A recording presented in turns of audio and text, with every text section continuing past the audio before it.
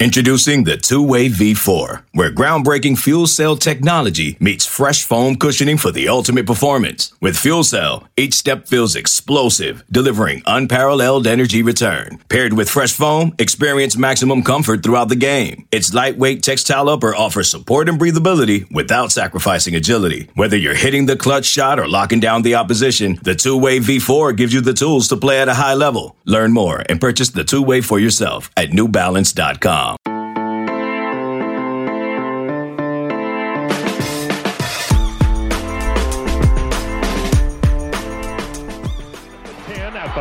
He is almost. He got a touchdown! He got a touchdown! He got a touchdown! He got a touchdown! Good morning. It is Friday, April 10th, and you're listening to the College Football Daily, a 24/7 sports podcast dedicated to catching you up on and breaking down the day's college football news. My name is Trey Scott. And today, rather than catching you up on or breaking down any of the day's college football news, we're going to rewind things a bit to one of the best college football games ever. It's 1998, and more specifically, it's 17-3 in the second quarter with about 10 minutes left in the 1998 Big 12 title game between Kansas State from the north and Texas A&M from the south. And Brent Musburger has already set the table for the first ever BCS National Championship. First down and 10.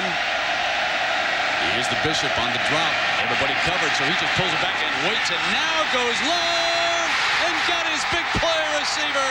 Touchdown, McDonald. Let the celebration begin in the Little Apple.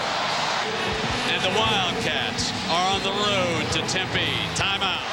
Unplug the computers, ladies and gentlemen.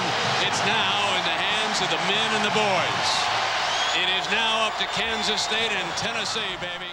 Yeah, Brent was feeling himself. And Kansas State looked like they were going to be playing Tennessee for the national championship, thanks to UCLA's loss to Miami. But Kansas State blew it. The lead got all the way up to 27-12 to start the fourth quarter. Texas A&M cut it to 27-19 with 9-ish minutes left.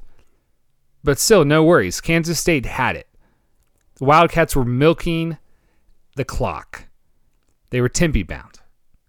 It's third down. 2:26 left. The ball's in the hands of star quarterback Michael Bishop, who was probably ahead of his time as a dual threat quarterback. Quarterback draw. He's running. He's got the first down. Drives a lot. Oh, he coughed up the rock. Fumble. So here comes Texas A&M. Quarterback Brandon Stewart, who, this is a funny storyline actually, was in Tennessee's quarterback room with Peyton Manning transferred to Texas A&M. He finds Sir Parker on a slant in the end zone. And remember that name, Sir Parker. And then Stewart sprints out to his right and finds Parker for a 2-point conversion. Tie game. Kansas State's 60-yard Hail Mary attempt with regulation. Kansas State's 60-yard Hail Mary attempt with no time left on the clock comes up a yard short, and they go to overtime. Martin Gramatica gets the Wildcats 3. And then all of a sudden, Texas A&M is facing third and long. It's 3rd and 17. Kansas State looks like it might have survived. But then Stewart finds none other than Sir Parker on an innocent little go route just a few yards past the line of scrimmage. And I will let voice of the Aggies, Dave South, take it from there. Slot to the left. No tight end. Shea Holder is exposed here on this right side. Put a man in motion. Now they snap it. Going to throw here to Parker at the 20, at the 15, at the 10, at the 5. He is almost. He got a touchdown! He got a touchdown! He got a touchdown! He got a touchdown! He got it in! He got it in! He got it in! Oh, doctor! Oh my goodness! They are mobbing him. It is bedlam here. Sir Parker took it's the 32-yard pass. The Aggies have won the Big 12 championship in overtime against KSU. That's a final. 36-33. Kansas State heartbroken. Knocked out of the BCS championship, the first ever BCS championship where it would have faced Tennessee. In fact, the Wildcats dropped all the way to the Alamo Bowl. It's a plummet. Cotton Bowl didn't want them. Holiday Bowl didn't want them. That's absurd for a team that was ranked number 3 after this loss. In fact, the Kansas State rule was created that offseason to ensure that the third-ranked team in the final BCS standings gets to play in a BCS game. That's the college football rulebook implication of this game. For a fandom or a college football culture implication, this is just number 1 for every single Kansas State fan when it comes to heartbreak and despair. We all have our favorite teams, and if you ask us, we all have our most memorable, most painful losses. And for Kansas State fans, this is it. This is number 1, and it's not even close. And I thought 2012 for Kansas State might be a little bit close, and I'm going to have Tim Fitzgerald on in a second. Tim's the publisher of GoPowerCat.com. He covers Kansas State for 24/7 Sports. And I asked him if there's a parallel at all between 1998 and 2012, in which Kansas State was ranked number 1 and lost at Baylor in November to cost it a shot at the BCS National Championship. And he said no. He says this 1998 team would have beaten the 2012 team by a few touchdowns. And in 2012, this was, if you remember, this was the year that Notre Dame got that spot. And they got pounded by Alabama. Alabama would have pounded anyone in 2012. But in 1998, this Tennessee team that K-State would have faced was regarded slightly inferior. As far as you look at every single team that's ever won a BCS national title and you rank them, Tennessee comes near the bottom. I'm not taking anything away from T. Martin. I'm just saying. And Tim Fitzgerald says the same thing about how K-State fans would have viewed that opportunity. They think they would have beaten Tennessee to win it all and complete the most stunning turnaround in college football history. Because in 1988, Kansas State was 0-11. And they could have been national championships 10 years later in 1998. Alas. Tim Fitzgerald joins us. He was in St. Louis that day. He remembers it all too well. I figured he would be the perfect candidate to help us rewind this thing. This episode is brought to you by Progressive Insurance. Whether you love true crime or comedy, celebrity interviews or news, you call the shots on what's in your podcast queue. And guess what? Now you can call them on your auto insurance too with the Name Your Price tool from Progressive. It works just the way it sounds. You tell Progressive how much you want to pay for car insurance, and they'll show you coverage options that fit your budget. Get your quote today at Progressive.com to join the over 28 million drivers who trust Progressive. Progressive Casualty Insurance Company and Affiliates. Price and coverage match limited by state law. All right, Tim Fitzgerald, you were there. So tell me what that was like. Well, that was, honestly, that 98 K-State team was the best college football team I had seen. And I might still say that up until this year when I saw those teams that were in the playoffs and how good those top 3 teams were this year. That 98 K-State team was that kind of dominant. They rolled through everyone. Michael Bishop is the greatest quarterback that maybe people don't remember. I mean, he should have won the Heisman. I mean, he had a better season. You being a Texas guy won't appreciate this. He had a better season than Ricky Williams had. And in fact, you know, K-State held Ricky Williams to like single digits in yardage in their game. And but I mean, Ricky really had an incredible career and probably deserves some award. But K-Staters will tell you Michael was the best college football player that year. He was what everyone looks for in a quarterback now. Before then, I mean, he had the strongest arm that I had seen at the time. Could just throw the ball, unbelievable distance, and played like a running back. I mean, he was the consummate dual threat. He wasn't an option quarterback. He was a running back with an incredible arm.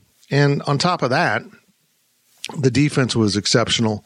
They just had parts. They had all the right parts to be a great team. And what was historic about that team was the recruiting class of 1997 included, I think it was 8 junior college players, which was unheard of, which was dirty back then to recruit that number of junior college players because you could never win with that number of junior college players. And in their K-State 1 year later was, knocking on the door playing for a national championship as they went to St. Louis to play Texas A&M and proved to everyone that junior college players can take you to the highest levels of college football, except it all fell apart in St. Louis.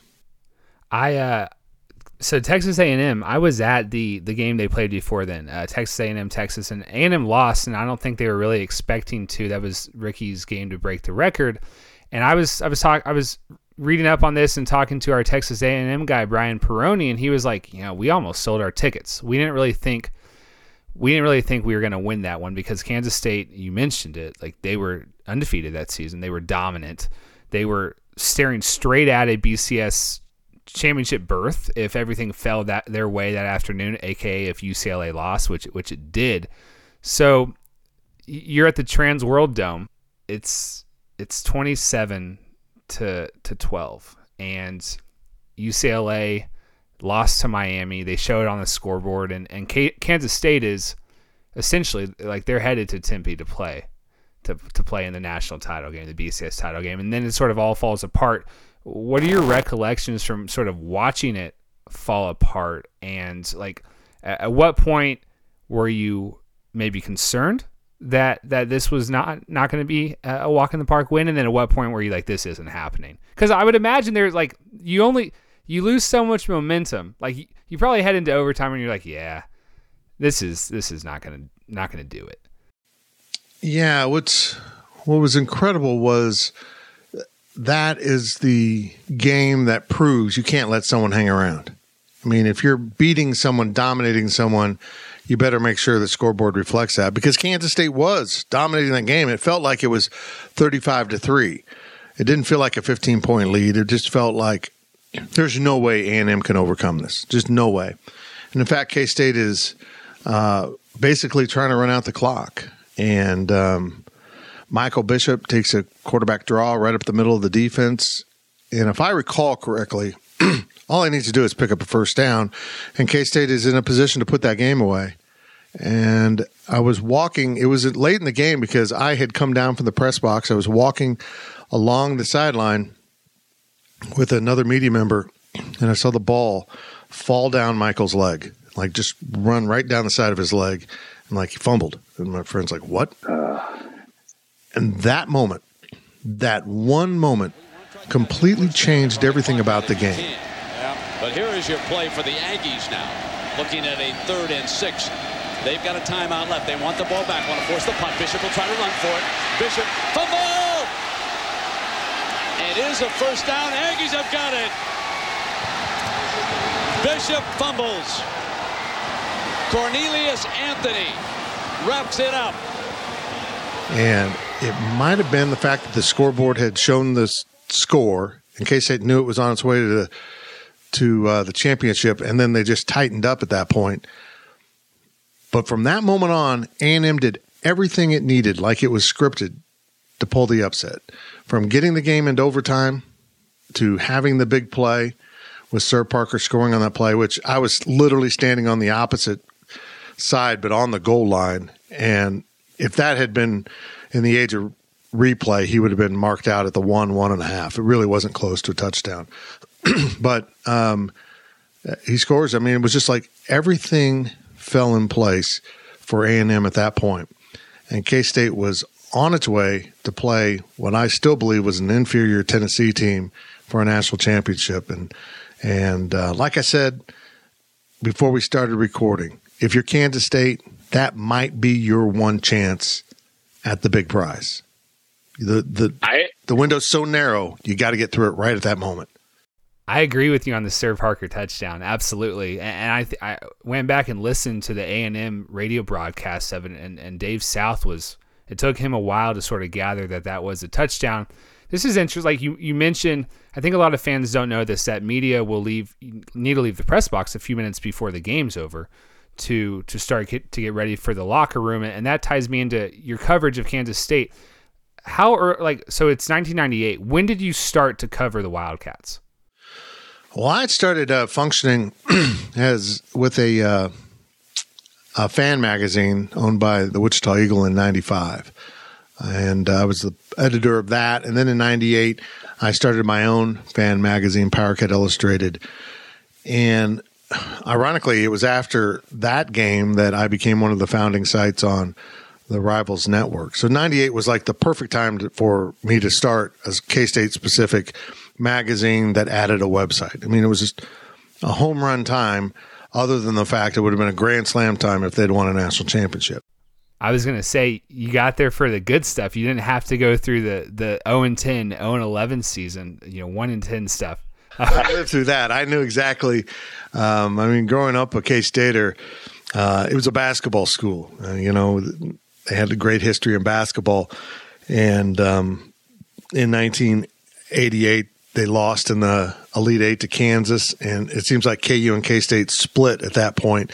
KU went on to be a dominant basketball school, and K-State really kind of fell on harder times that they hadn't really been through in 40 years or so as a basketball program.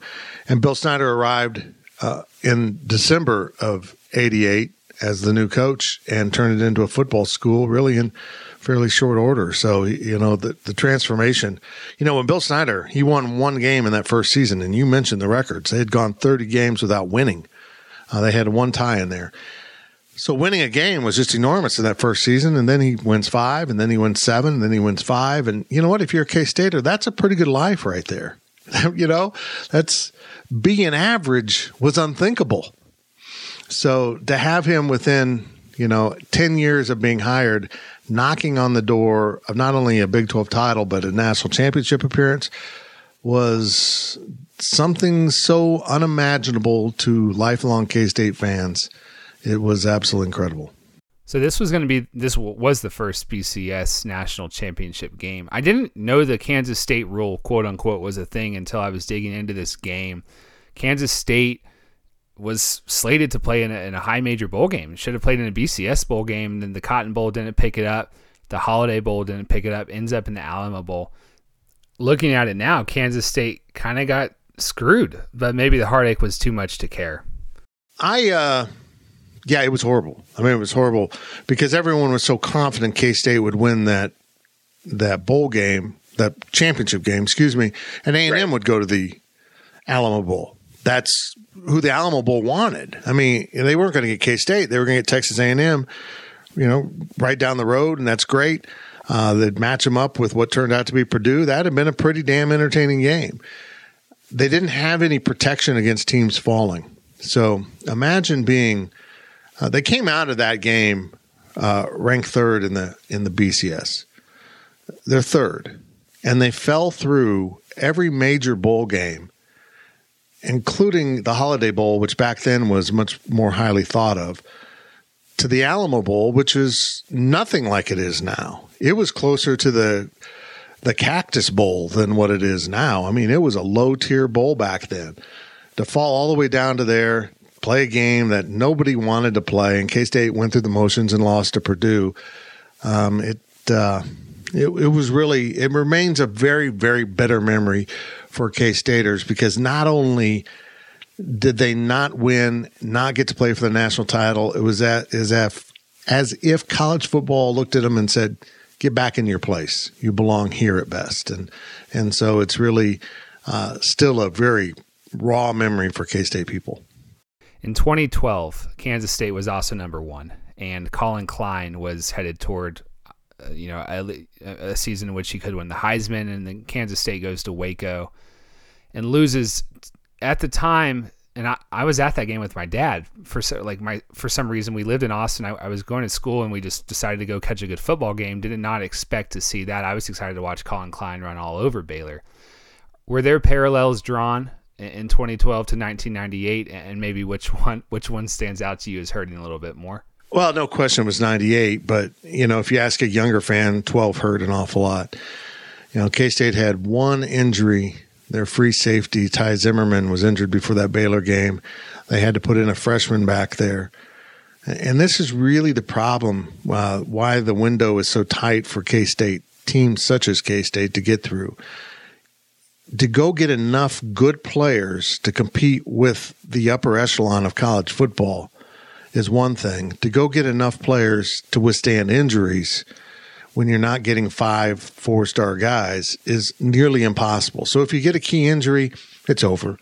And that's kind of what happened in that game. Ty was the quarterback on the back end of that defense. He got everyone lined up, including the linebackers in front of him. Arthur Brown was an incredible, instinctive linebacker, but he had issues pre-snap reads, and Ty took care of that. He got everyone in the position, and now suddenly with this big game rolling, and Baylor had been struggling, but they were a pretty decent football team. Their record didn't necessarily reflect that. K-State's defense collapsed. It was literally like, pulling the wrong block out of the stack, and everything just fell apart. And they were able to rebound and go home and beat Texas for a Big 12 title, but that one stung an awful lot. But in comparing the two teams, there is no comparison. 98 would have probably beat that 2012 K-State team by 2-3 touchdowns. It was that dominant. I want to send you out on a happier note because I kind of bumming you out, I think, with 98 and 2012 talk. And we mentioned it. We talked about the winless seasons. If people don't understand what Bill Snyder took this program from and turned it into, then they probably don't have a really good grasp on college football history as far as how remarkable it even was in 1998 for Kansas State to be playing for a chance to go play for a BCS title. When you look at that 98 team and the next few years that followed and all those draft picks, and it kind of set the stage for some other really good Kansas State teams. They won the North in 2000. They won the Big 12 outright in 2003. Darren Sproles was on the team, L. Roberson, Terrence Newman. When you look back at 98 and sort of how it began a different era of Kansas State football, how do you wrap up that time, that first stanza, the end of that first stanza of Bill Snyder's era at Kansas State? You also have to understand what took place at the end of 98 season. Bob Stoops went to Oklahoma. And took with him big chunks of the K-State staff because his brother, Brent Venables, Mark Mangino, all had been together on that K-State staff in 98, and they went with Bob to Oklahoma. So now they've gutted the K-State coaching staff, which was, very aggressive. They went and took a big chunk of that K-State staff, and Bob had been there, but then went to Florida to be D coordinator and came right back to Oklahoma. So there was a shell shock period where K-State had to gather itself, and Phil Bennett came in to run the defense. Actually, Rex Ryan came in to run the defense. People don't know this story, and was there for 2 weeks and then got an NFL offer. And Phil was assistant coordinator and got promoted to coordinator at K-State at that point. It took them a little bit to gather themselves. They had some good seasons, but then 2001 they bottomed out at 6-6. Went and lost the Insight Bowl. It wasn't a very good team. L was a sophomore that was really struggling in 2001. I mean, he wasn't that good a quarterback, but he got really good. And by 2003, that K-State team was incredible. And again, this was a Big 12 championship game. That why bother to go? Because one team's going to be so dominant. And I can look back and I confidently say I never felt better about a K-State team winning a game than 2003 Big 12 championship. They had injuries. They had some issues that season, and they were healthy, and they were confident, and they looked like a complete team, and then they went out and won against an Oklahoma team that people still consider maybe the best OU team. They beat them 35-7. And even out of that, buddy, came one more thumb in the eye. K-State just beat Oklahoma in the Big 12 championship. Guess what Oklahoma got to do? Play for the national championship. Unreal. Something K-State didn't get. So even out of that victory, K-State was reminded that the rules are different if you're K-State or you're Oklahoma. Oh, that is a good college football history lesson. Tim Fitzgerald, publisher of Go Power Cat for 24/7 Sports. Also, Tim, I really like your new podcast, The Life of Fitz. I recommend everyone go check it out, give it a listen on Apple Podcasts. You've got some really good guests on there, some really good talking points too. Tim, thanks for joining us.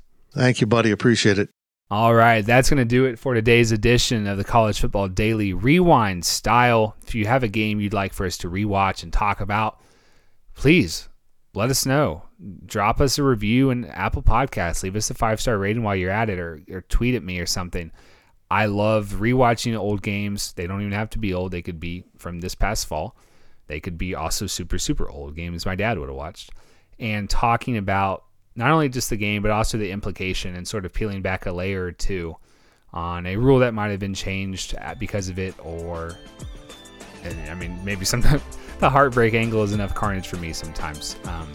So yeah, just, if you have anything that we should watch or anybody we should watch, please let us know. For Tim Fitzgerald, for Tawny Levitt, our producer, I'm Trey Scott, and we'll see you on Monday for the next edition of the College Football Daily.